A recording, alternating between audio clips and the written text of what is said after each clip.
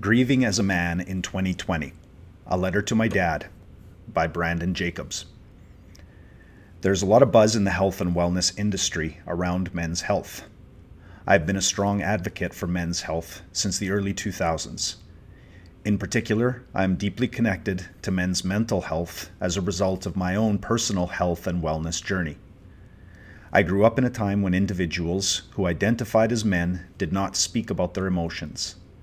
I feel called to acknowledge that we are becoming more conscious as human beings as a whole.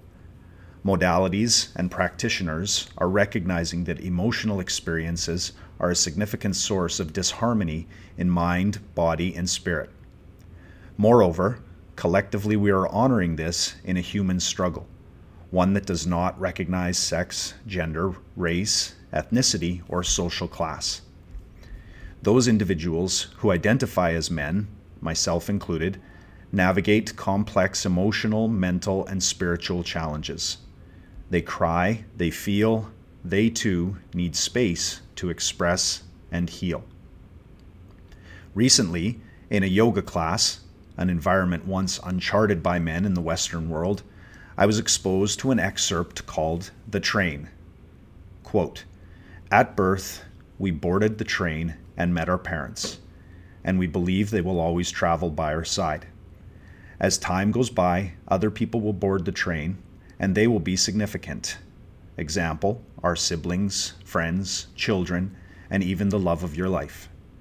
However, at some station, our parents will step down from the train, leaving us on this journey alone." At 39, on July 1st, 2019, my dad stepped down from the train. 8 months later, I'm now riding along on the train of life, learning to live what I call life after Dad. I've had some very difficult days since his passing. Nothing prepares you for the moments leading up to and after significant loss. Nothing prepares you for the intense longing, the intensity of the emotional pain, the emptiness. Of late, I've found deeply profound healing in writing about and sharing memories, stories, and my feelings about my dad and his passing. Dear Dad, this is not a letter I thought I would have to write, at least not so soon. I am grieving hard. I am doing everything I can to take care of myself like you would have wanted me to. It's 2020 now, Dad, and I'm speaking openly about my feelings. I'm talking about what the world is like without you. I am setting boundaries and making sure I can be the best version of myself. You see, my dad and we came from different worlds. My dad grew up in a time when men just don't talk about their feelings. Dad, I know sometimes you were uncomfortable when I talked about my feelings and my mental health. I appreciate now more than ever that you always listened anyway. I didn't think I would be here if I had tried to go at it alone. I've started writing about you and sharing it through social media channels. It's helping me, and I think I'm helping other people too.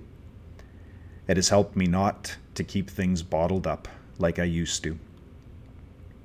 It's 2020, and as a man, I'm learning to grieve. I'm embracing my vulnerability. Vulnerability for me has replaced what it looks and feels like to be a strong man. It's about time we disrupt and completely disband that stereotype. Dad, I think you would be proud of the inner work I am doing to heal. I am still actively speaking with Dr. Kanodia from Ohio as my general family physician. I am still going to therapy. I still have nightmares and daymares about our short time in the hospital. I am holding on to the good memories we had in there, the last 2 football games we watched, the last conversation we had on June 27th, 2019. I am holding on to those good memories, but I will never forget the last time I walked out of the room and said goodbye. 2:19 a.m. That time will forever be emblazoned on my soul. The time when Mom had to phone me and let me know that you were gone. Grief smells of rain at the close of autumn when leaves have begun to fall. It tastes of bittersweet chocolate mixed with the subtle note of coffees no longer to be. It stalls in the smallest places, the throat and narrow chambers of the heart. Grief mists the eyes until you've forgotten that you can still see. I see you in everything, Dad. Every sunrise and sunset, every football game, every street in Sherwood Park. I wonder, will our baby be a reincarnation of you? Sometimes massage and acupuncture help with the longing and the loss. Some days I carry around the large burden of being the one who told you about your terminal diagnosis. I am still going to the gym, swimming, and practicing yoga.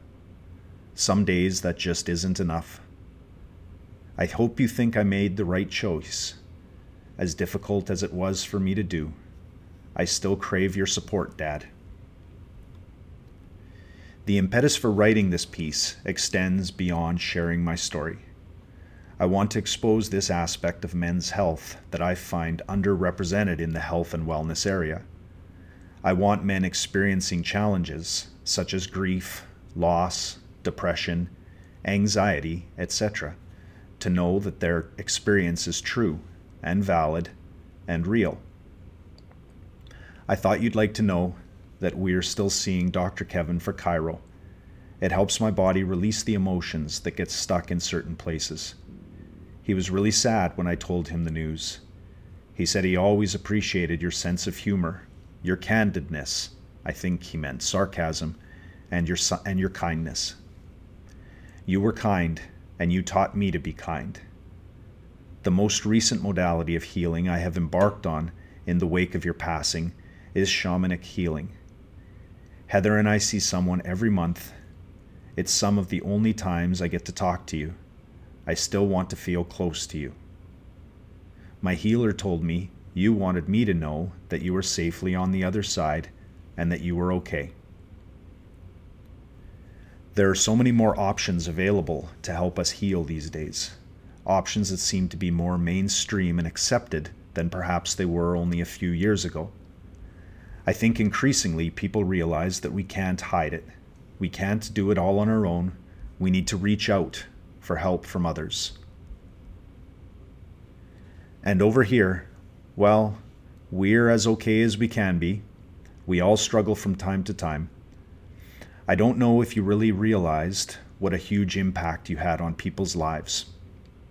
There were close to 400 people at your celebration, and there were dozens that sent their condolences about not being able to make it. Talk about a life well lived. I always admired that about you.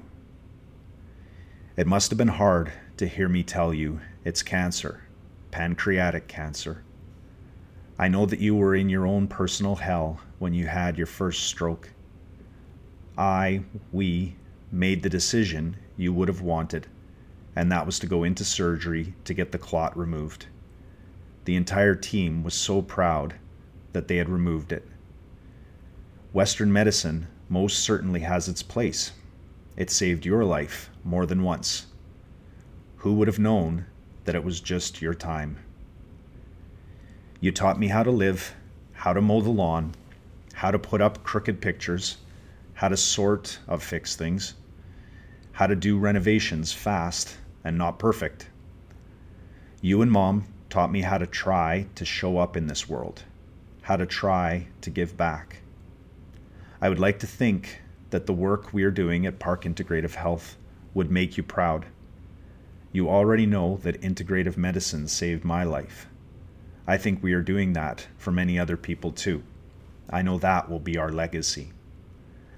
I want you to know that I'll continue to speak out about my journey in the hopes that it can help other people.